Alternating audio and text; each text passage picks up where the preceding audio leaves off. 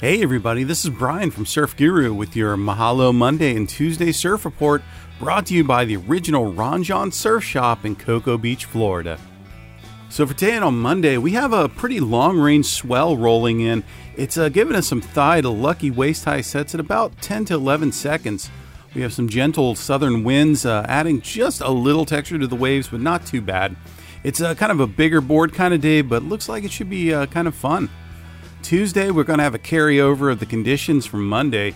Thigh plus again with lucky waist sets, again 10 to 11 seconds with gentle southern winds. So rinse and repeat there. Looks like this is going to keep going on all the way through midweek, and then we have kind of a condition switch up around Friday. And I'll be back on Wednesday to kind of give you an update on that, let you know what it's going to do. And until then, be sure to check the cams. It's the number one way to know what's going on in your favorite spot.